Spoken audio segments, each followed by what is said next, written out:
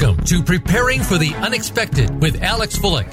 People, organizations, and communities need to prepare for and respond to natural and man-made disasters in a timely manner and in the most effective way possible.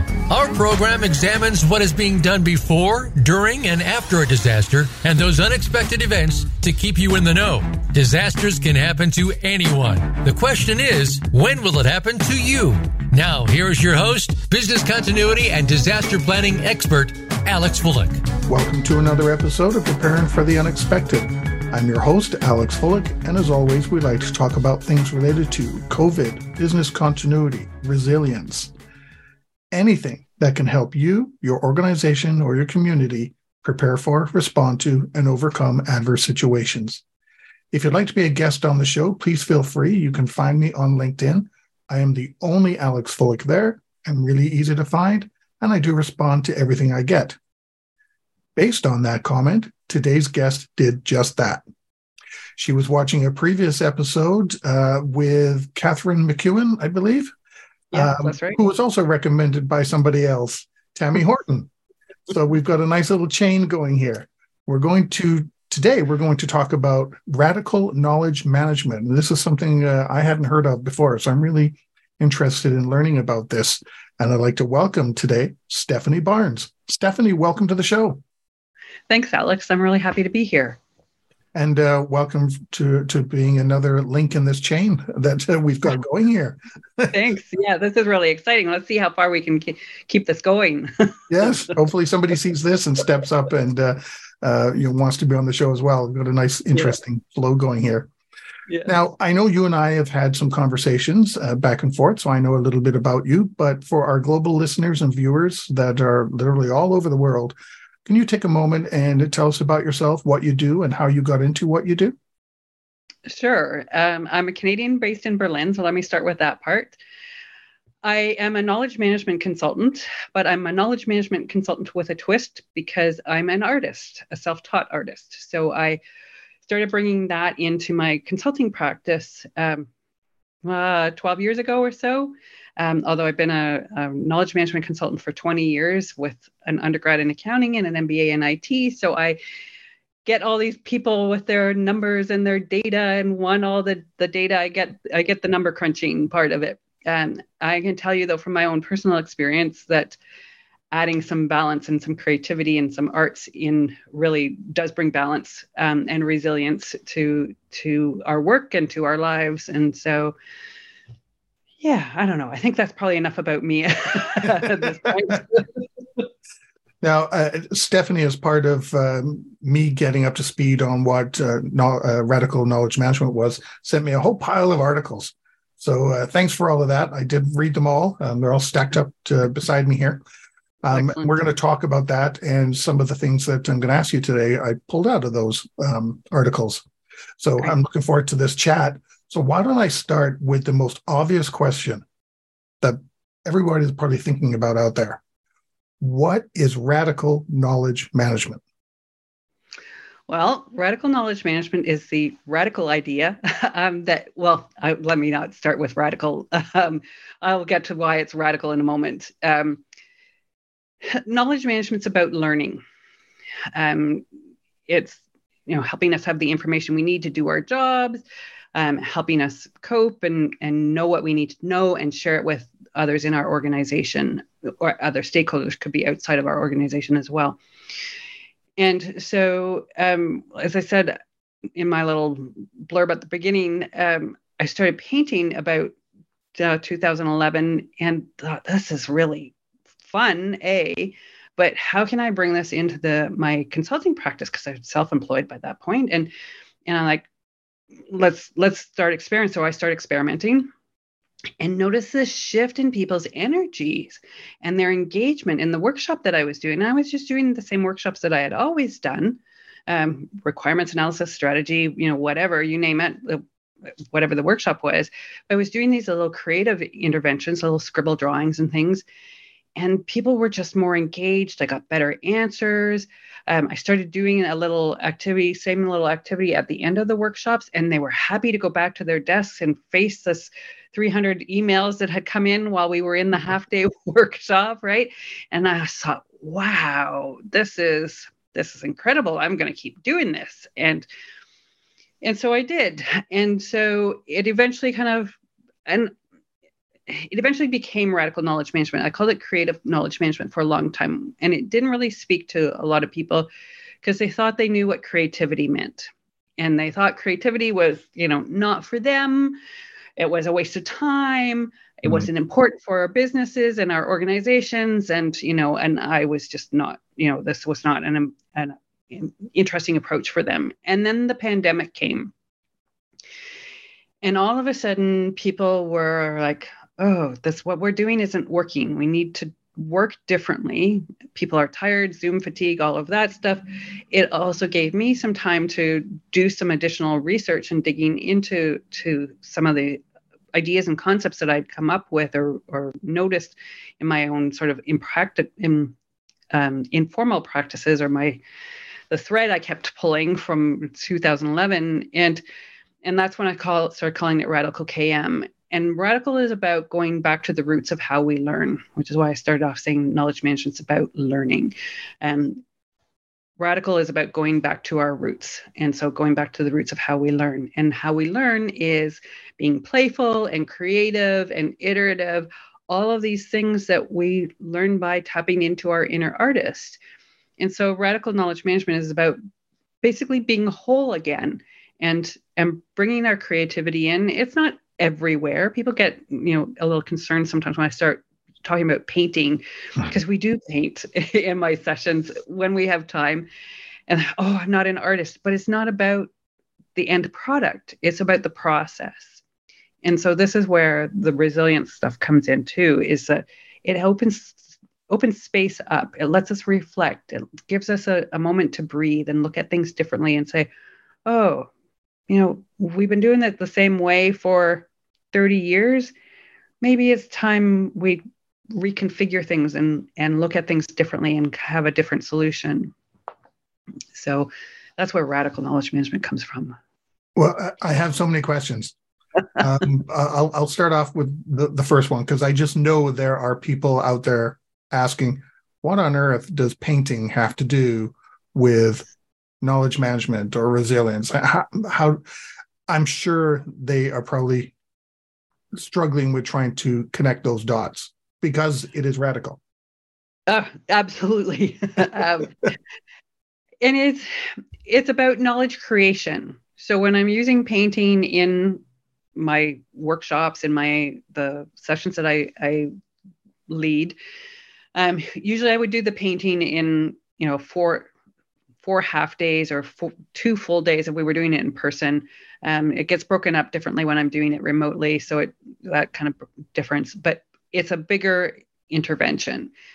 But it's about helping people, develop some confidence, because a lot of people have really bad experiences at school with art. Certainly I did. I had a teacher in 8th grade criticize my perspective on, this perspective exercise we were doing. That was the last time I ventured anywhere near any kind of art materials, until I did this leadership workshop in 2011. And so giving them a safe space to play with some art material, stuff that they haven't played with since they were kids, may have some bad memories, in a safe space, just lets people go, oh, I can put some paint on the canvas and it's okay. I do non-representational things. So it's not a still life. It's not trying to look like an apple in a bowl or anything like that. It's just put some paint on the canvas, use whatever tools you would like, use whatever paint color you would like, tap into your intuition, listen to your internal voice. Don't try and go, oh, well, what does the computer say I should use? What does the AI say I should use? No, tap into yourself. What color do you feel like using? And so it helps them look at things differently and open up different questions. So it's transferable. I've used the painting exercise with coaching clients when they're trying to figure out, when they've got this mess of things around them, they can't decide what they want to do.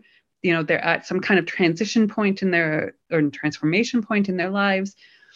And so we paint it. And through the painting process over a number of weeks, they get some insights into what is important to them. What do they want to be doing? What does make them happy? And it's just through this reflection, this process of reflection, that this kind of transformation happens. So it fits into knowledge management because I would say it's a step before what typically gets incorporated into an ideation process. We do ideation, we come in and go, okay, everybody, we're going to brainstorm answers to this question. And we start off really directed right away. And so it's a step before that to say, hold on, this is what we're going to do in the workshop, but we're just going to shift some energy, open things up, get our minds out of the boxes that we're in right now. And then we'll be more directed. But right now we're just going to open up and see what happens. That must be hard though, because you mentioned brainstorming. So it's a perfect example for people who want to be creative, but don't know how, because they will attend a brainstorming session. Okay, throw out ideas, throw everything on the table, everything's a go. And as soon as the first suggestion comes out, you've got the leader, usually the leader, or somebody anyway. I shouldn't just point a finger at the leader, but somebody in that room will immediately shoot it down. You've barely started, and you're shooting people down already. So it's got to be tough for people to be able to take those blinders off, or sometimes I guess you could describe it as having chains on, to actually do what they want to do. Yeah. Well, and so the painting kind of adds an element, I would say, of team building into the session, a bit of fun, relaxes everybody, sort of takes some of the pressure off. When I do my brainstorming sessions, especially when I'm doing them digitally, to prevent some of that, jumping to solutions too quickly or shooting each other's answers down, is to let everybody do their own brainstorming for 2 or 3 minutes, 5 minutes, whatever, fits with the schedule of the meeting, and let them fill in as many stickies as they want. No input from anybody else. And then we'll start through, a group, because sometimes when you see then the sticky that says, I don't know, the interface should be blue, they'll say, oh, I didn't think about the interface. And it'll trigger a bunch of other things from other people. And so then you can start some synergy, of developing ideas and further expanding, but start from that base of everybody working on their own brainstorming. It helps the introverts like me in the sessions too. Yep, yeah. It helps us get our ideas out there without anybody else, taking over the floor, because those extroverts do like to corner the floor and talk and hear themselves talk. So it gives us a fighting chance. Nobody send me emails about that, by the way. Yeah, me either. You do, in one of your articles, actually in a couple, you reference this, and you've kind of touched on it, but I was wondering if you could go a little bit deeper on this question. You talk about people in general having the creativity educated out of us. And that's the quote, educated out of us. What did you mean by that? So that actually comes from someone else, and I've just drawn a blank on his name, but YouTube. He's the most watched YouTube, or not YouTube, TED Talk. Ken, I'll overthink of it, hopefully by the end of this. But anyway, he's the most watched TED Talk. And the idea, what that means is we go through education, and when we're young, when we're 2, 3, 4, 5 years old, we're creative like crazy. And there's studies on this. There's a big NASA study on this that they did longitudinal that studied a cohort of children over I don't know, 30 or 40 years, a long period of time. And the kids were really creative when they're 5 years old. And as they progress through schools, they get increasingly less creative. So their amount of creativity went down. So by the time they graduated, when they're 17, 18, they're like 10% creative, where they were 90% creative when they were 5 years old. And then by the time they're in the workforce, they're even lower. They're 5% once they're adults and they're in the workforce. So we've lost all this creativity because we're so focused on getting a good mark. So we get into a good university, so we get a good job so that we can, accumulate all this stuff that we may or may not need, and our creativity is just educated out of us because we're told it's not useful, it's not necessary. Only a few lucky people that are artists, it's okay for them. But for the rest of us, it's a hobby. It's not important. It's not necessary. You can get through life without it. And you can, but it's a lot less fun. Well, it comes back to buy organizations and communities, for that matter, and families later on anyway, because at some point you're in a meeting or you're just something, and people start saying, we need to think outside of the box. That everybody says that at some point.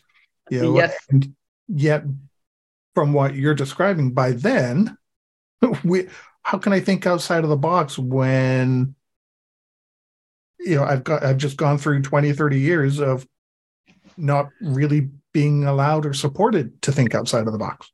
Yep. You've just spent 20 years getting comfortable in that box and learning about the box. And now somebody wants you to think outside of the box.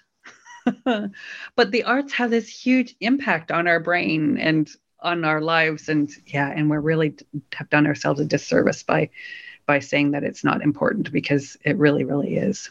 So, yeah.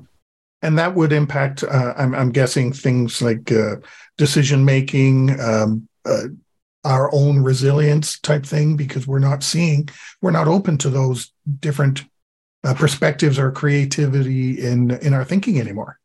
Yeah, exactly. It impacts our mental health, our wellness, our healing, our the team building. There's a team building aspect to it and a community aspect. There's learning. So this ties into the KM stuff. Sustainable mindset, sustainable leadership skills, that ability to see the big picture and make better decisions, understand the interconnectedness of things and go, oh, but if I take that, resource and use it all up, what are the consequences of that? I have to dispose of it. Maybe it's toxic, or my processing is toxic. How do I really dispose of it? Whereas a lot of what happens now is, oh, well, there's lots of whatever this is. Who cares? Well, no, we need to care. And we have, so tapping into our inner artist helps us see that bigger picture and the interconnectedness to go, oh, but okay, we need that resource, but we need to be able to deal with it on the back end. And so tapping into our inner artists helps us have those skills and see the bigger picture. But that's got to be a big challenge, though, because it's not just employees where that's being attributed to, the lack of creativity. Management would have gone through the exact same thing, or Absolutely. Vice presidents or executive C-suite, they would have gone through the whole thing. So everybody would be they would be inside that box, even though they want to think outside that box. Absolutely. And management and leadership and CEOs have been rewarded for being inside that box and performing really well inside that box, and this is a problem, and I hear about programs trying to reintroduce arts and make the arts a bigger part of the education system, which is great for the kids. But what about all of us who are in the workforce, who are done our formal education?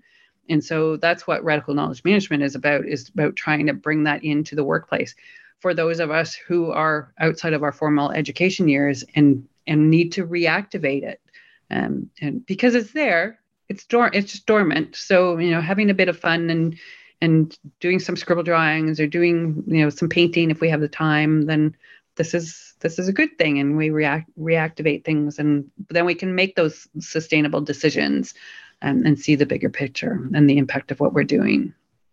Well, what do you say to those leaders or employees, anybody really, who are think of it, and how did I put it with your note to you? Oh, that lovey hippie type of feeling. See it as something like that, right? Oh, that's like trippy something from the 60s or whatever.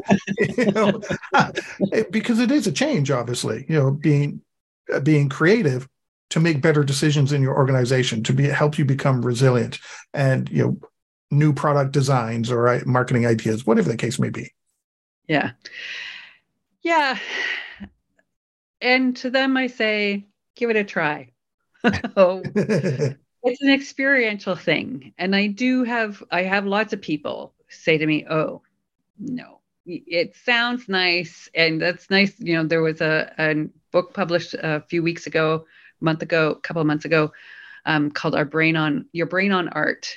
And there's all this neuroscience about the benefits of your brain on art. I'm doing art. And so, I love that book, because it provides all the science. And so it helps me come back against those people who go, oh no, we're not doing that hippie arty thing. No. And I can say, no, but look at the neuroscience. This is good for your brain, and here's all the things that it does. So when it sounds like it's this magic panacea that fixes everything, it does. And here's the neuroscience that backs it up. So I talk about this book all the time. The author should be paying me. But it's so true, and it's so lovely to have all that research put in one place so that I can just, like I say, hold it up and say, look at this. You need to read this. If you don't believe what the benefits of this are, read the book. So one question before we take a break. How do you deal with the fact that people are working from home nowadays? Many of us are, where this might have worked a little bit better if everybody was sitting in a meeting room and could paint together, and you're there leading the workshop. How do you go about trying to do that same thing with all of us at home now? Oh, it works great. I would say the same. It's not quite the same, because when we're co-located in the same room, I can walk around behind people and look over their shoulders and go, so what are you doing? And see some of that body language stuff, which is nice and useful, certainly. But I can do almost the same thing on Zoom or whatever we're using. And just people have to hold their paintings up to the camera. So, I give them the list, because most people like to support their local businesses. So I give them the list of art supplies to go and get from their local art store, and get them to prepare their kitchen table or wherever they're going to do the exercise. And we do it. Zoom is there off to the side, pointing at them, and we have the conversations the same way that we have the conversations in the room. People are anxious about what color, so we talk about how to pick the color, what tool, how they should put the paint on. We have the conversations, honestly, are exactly the same. So yeah, like I said, the only thing that's different is I can't walk behind people and see what they're doing. But otherwise it's the same. And the same with the shorter activities. They work the same, well, just about the same, but they're pen and paper, and everybody has a pen and paper, and, we do the scribble drawings. Some of the improv activities that I do, need a little bit of thought, just because when you're co-located, you can see the people in the circle. So what the order is. But on Zoom, or like I say, whatever your media, whatever your teleconferencing software is, you need to say, okay, Alex, you're 1, Stephanie, you're 2, Joanne, you're 3, John, you're 4. So what the order is. And then you can do the improv, the one word at a time, or whatever the improv game is, knowing that who's the order. So most of it just takes a little bit of thought to you adjust the logistics for it, but it all works. We have a great time on things. All my classes now are remote or virtual. So nice. Yeah. On that note, we've come to the end of our first segment. We are talking about radical knowledge management with Stephanie Barnes, and I do have a few more questions for you about this, and we will be right back.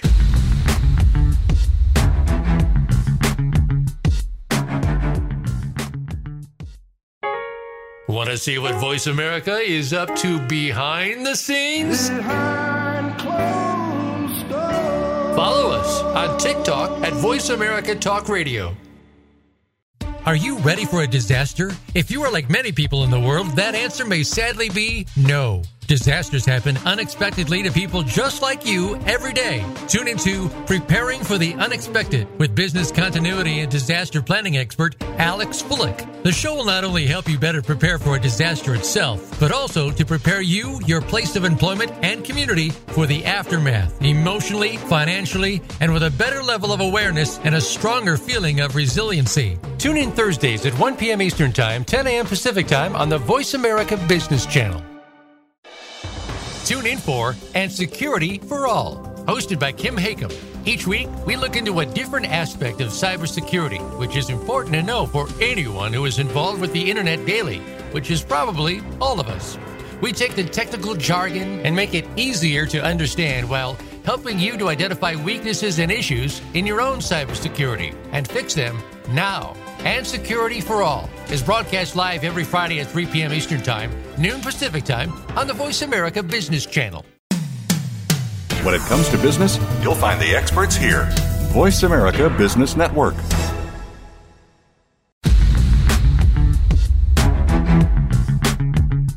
You are listening to Preparing for the Unexpected with Alex Fullick.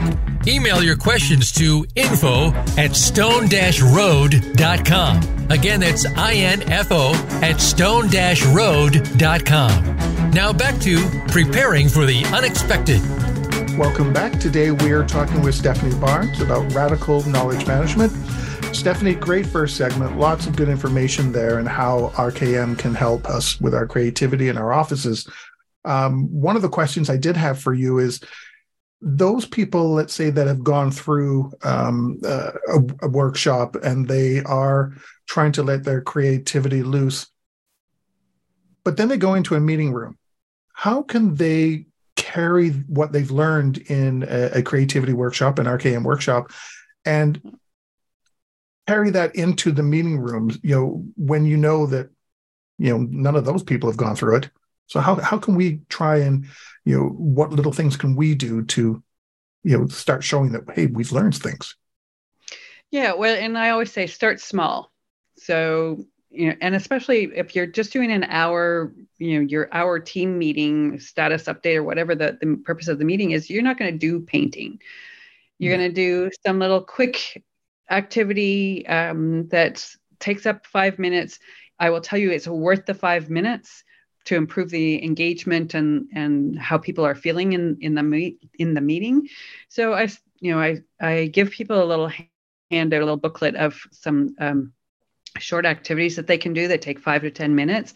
But one of the shortest one is a guided visualization that takes 3 minutes and just helps calm and center everybody. It works well in person. It works well in a remote or a virtual meeting situation. They started off just to say, okay, we're here for this, the purpose of this meeting. I'd like to just bring everybody into the room and invite you to do this guided visualization for a few minutes, just because we're all so busy, and that'll help calm and center us before we get into the meat of the meeting. And so just do that. It's as easy as that. Start small. And the hardest part of it, honestly, is the stories that we tell ourselves. That, I can't do that. I can't do that. My boss is in the meeting. Well, your boss is human too. The CEO is human too, and is probably jumping from meeting to meeting to meeting, just like everybody else, possibly more so. And so might actually appreciate 3 minutes of visualizing a flower, and things happening to the flower. everybody, we're human. We forget that sometimes. I hear a lot lately about remembering our humanity. And so takes 3 minutes to remember our humanity, to give us all a bit of space to breathe. So start small. Don't worry about the story. I tell people to tell them it's an experiment, that you went to this crazy class and this crazy person suggested you do this, and you just wanted to try it out and see what happens. If people hate it, then you don't have to do it again. I have never, in all the times I've been doing it now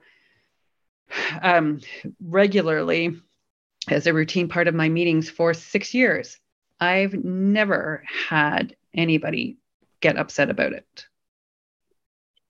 That's kind of a team building exercise as well. It is. There is absolutely. There's a team building aspect to it, that creating community, that camaraderie, that we're in this together, and I encourage, reflecting on it. If anybody wants, I never make anybody reflect if they don't want to share, but oftentimes people will comment, "Oh, that was so nice. I've been running around like crazy all day, and that was so nice just to catch my breath for 3 minutes and not feel guilty because it's part of the team meeting."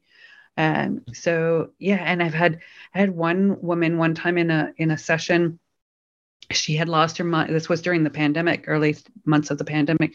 She'd lost her mom in the early months of the pandemic, and she hadn't been able to sort of let go of this idea that she'd lost her mom and her mom wasn't there anymore. Completely understandable. And I didn't know any of this until afterwards, but we did this guided visualization, and she said, that's the first time I've caught a bit of respite, or a bit of a break from these obsessive thoughts.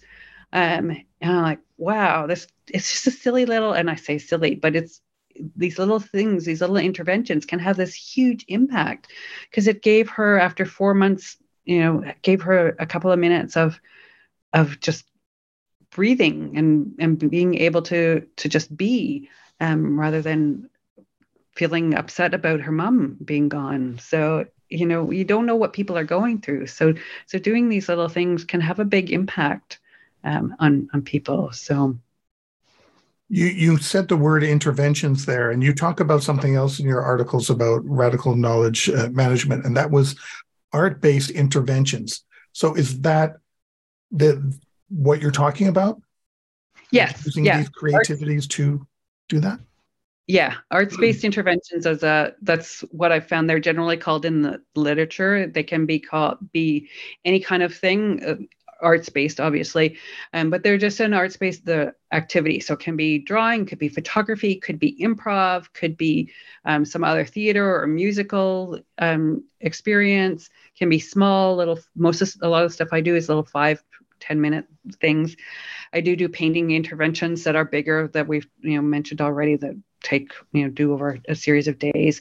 There are bigger theater. I've read case studies about theater, bringing theater people and directors and in for team building and strategy sessions, and for a week long sort of team building and workshop.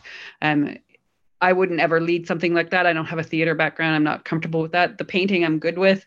But if it's that kind of intervention, then I would be going out and asking for somebody with a theater background to come in and do that kind of intervention.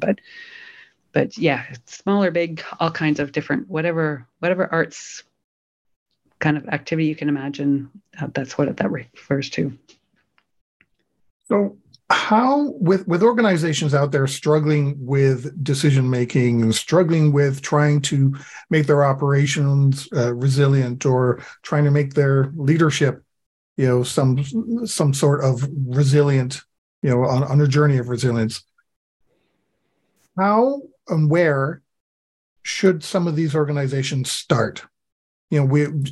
I can't imagine the CEO showing up with a bunch of art supplies saying, "This is what we're doing." But maybe that is. I don't know.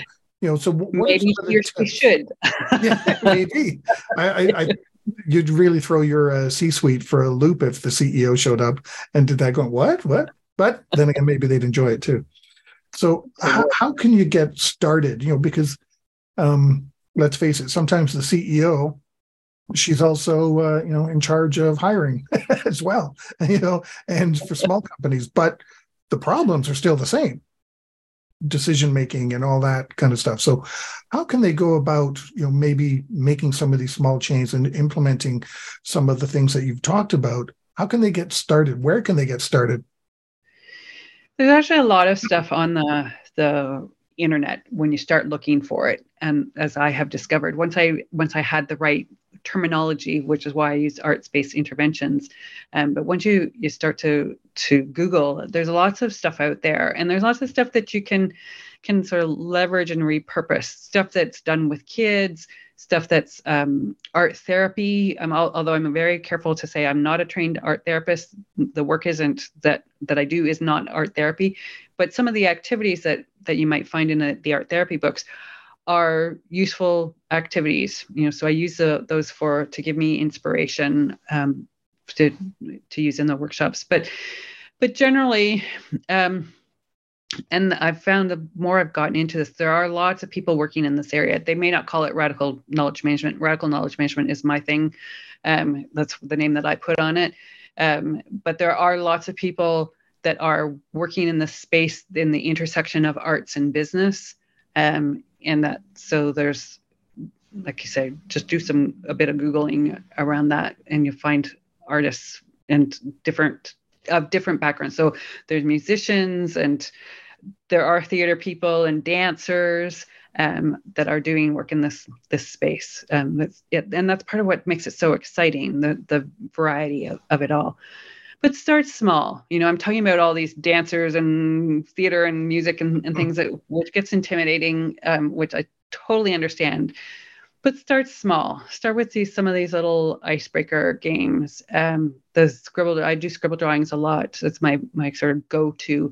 They take 5 minutes. You need a pen and a paper, and it's literally scribbling. So close your eyes, scribble on the piece of paper, open your eyes, add some stuff to it for a couple of minutes. You're done. And it's amazing the shift that happens. So I think a lot of times we make it harder. We think that it's harder than it needs to be. This really isn't. It's just about getting people out of their boxes, as we were talking about before.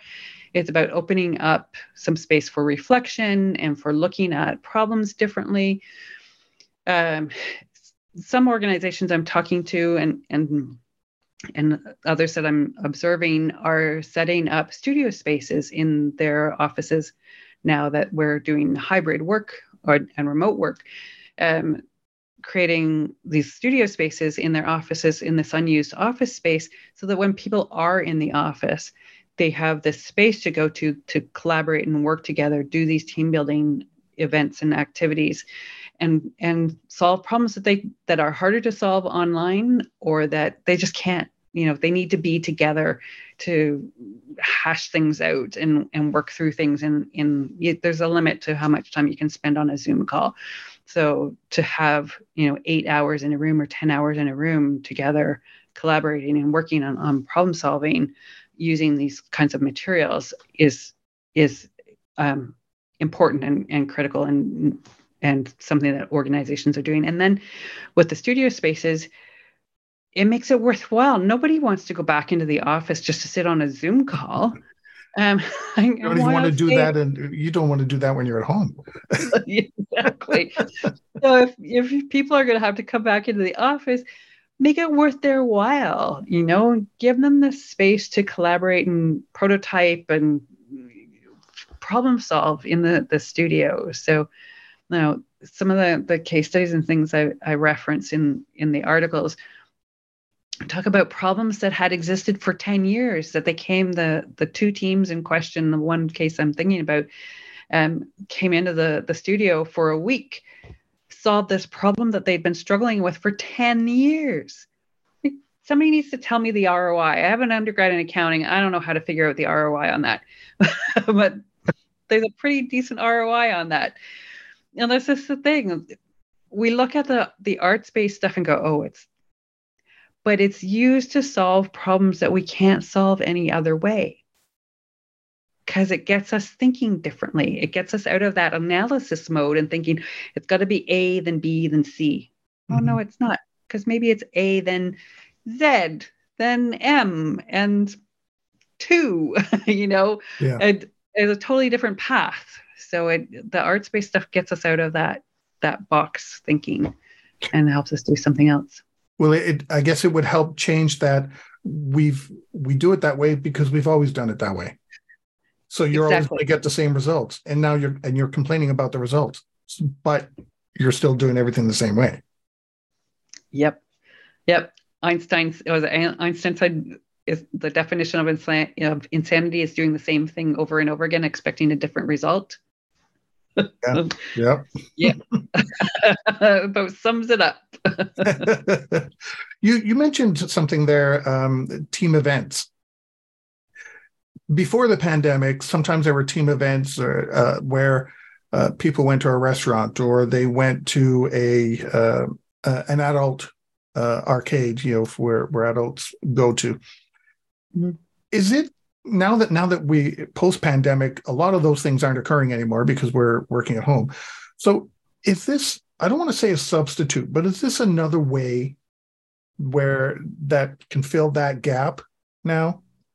Absolutely.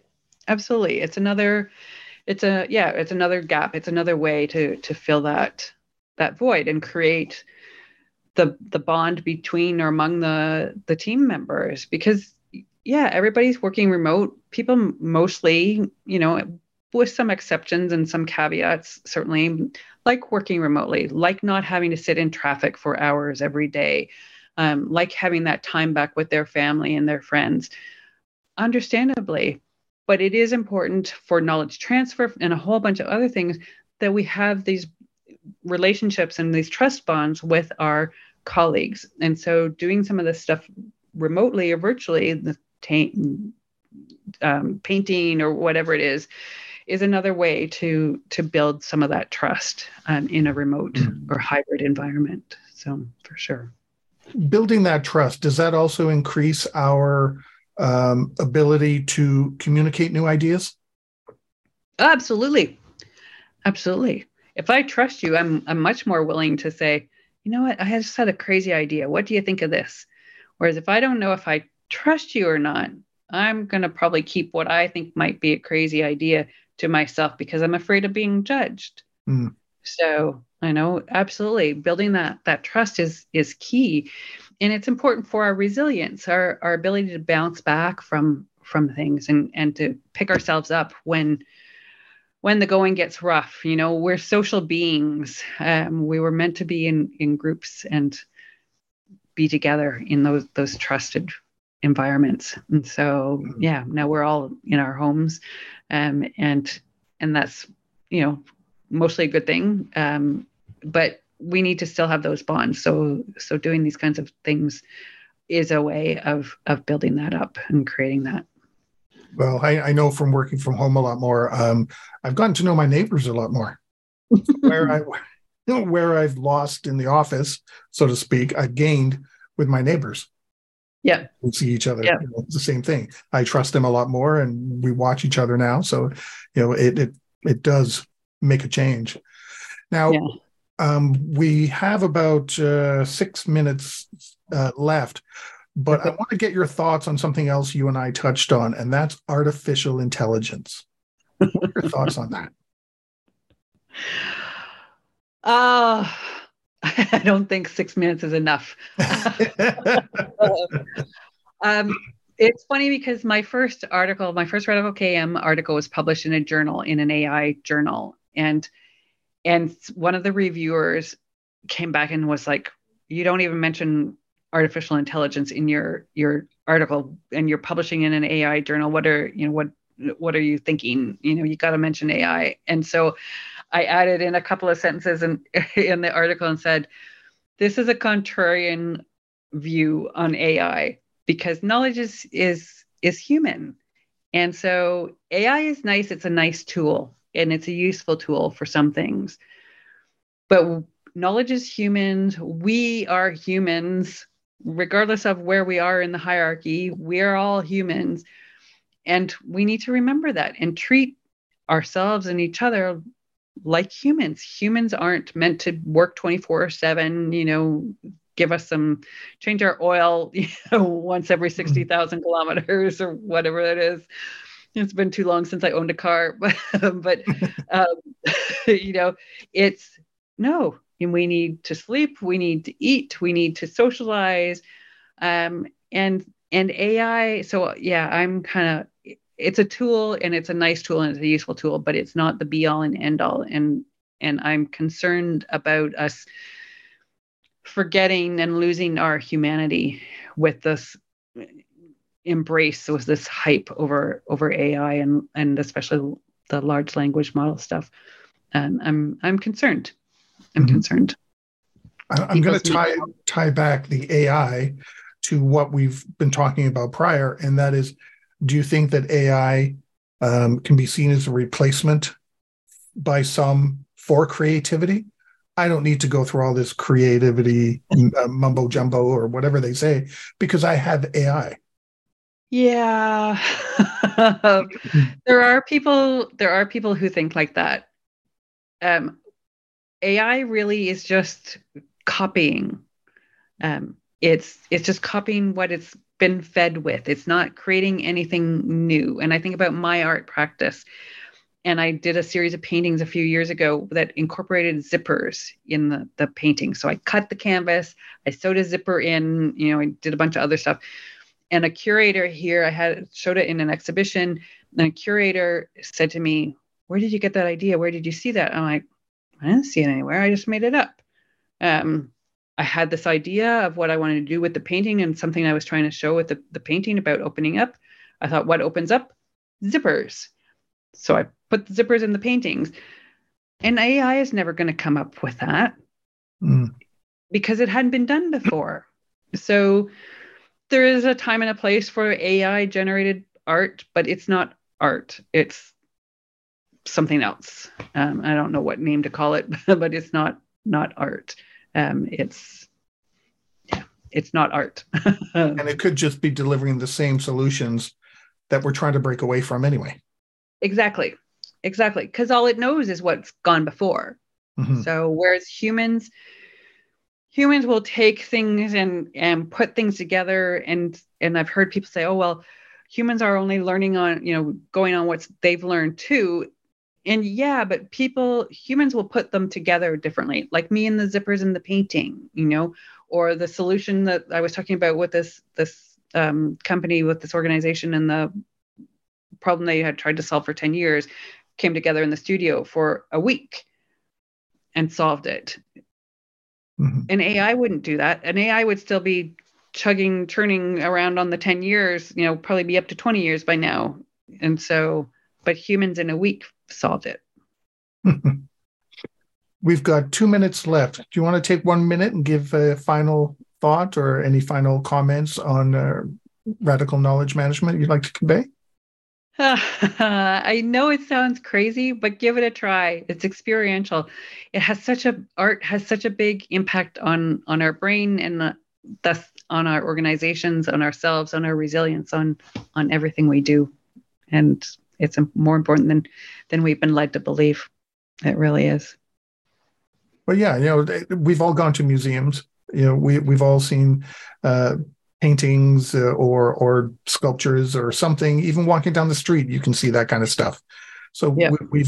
We've all seen something creative in our life, and many of us listen to music as well, and have read a book, or something like that. So creativity is all around us, whether we understand that or not. And we have to, like you described, we kind of have to take our own blinders off and let ourselves be creative, because that's exactly what's being asked of us to do in our daily jobs. Yep. Be creative. Be creative, be innovative. Yeah. Absolutely. So it's interesting that, we're born creative. We become not so receptive to creativity, but then being asked to be creative.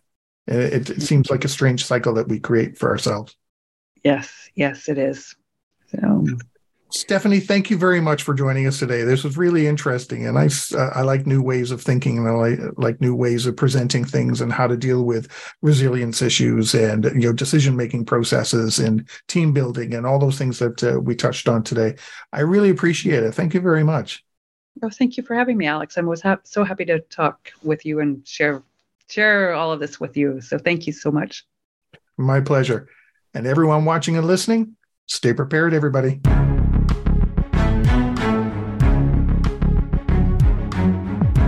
Thank you for joining us for Preparing for the Unexpected. Please tune in for another edition featuring your host, Alex Bullock, next Thursday at 10 a.m. Pacific Time and 1 p.m. Eastern Time on the Voice America Business Channel. We'll see you here next week.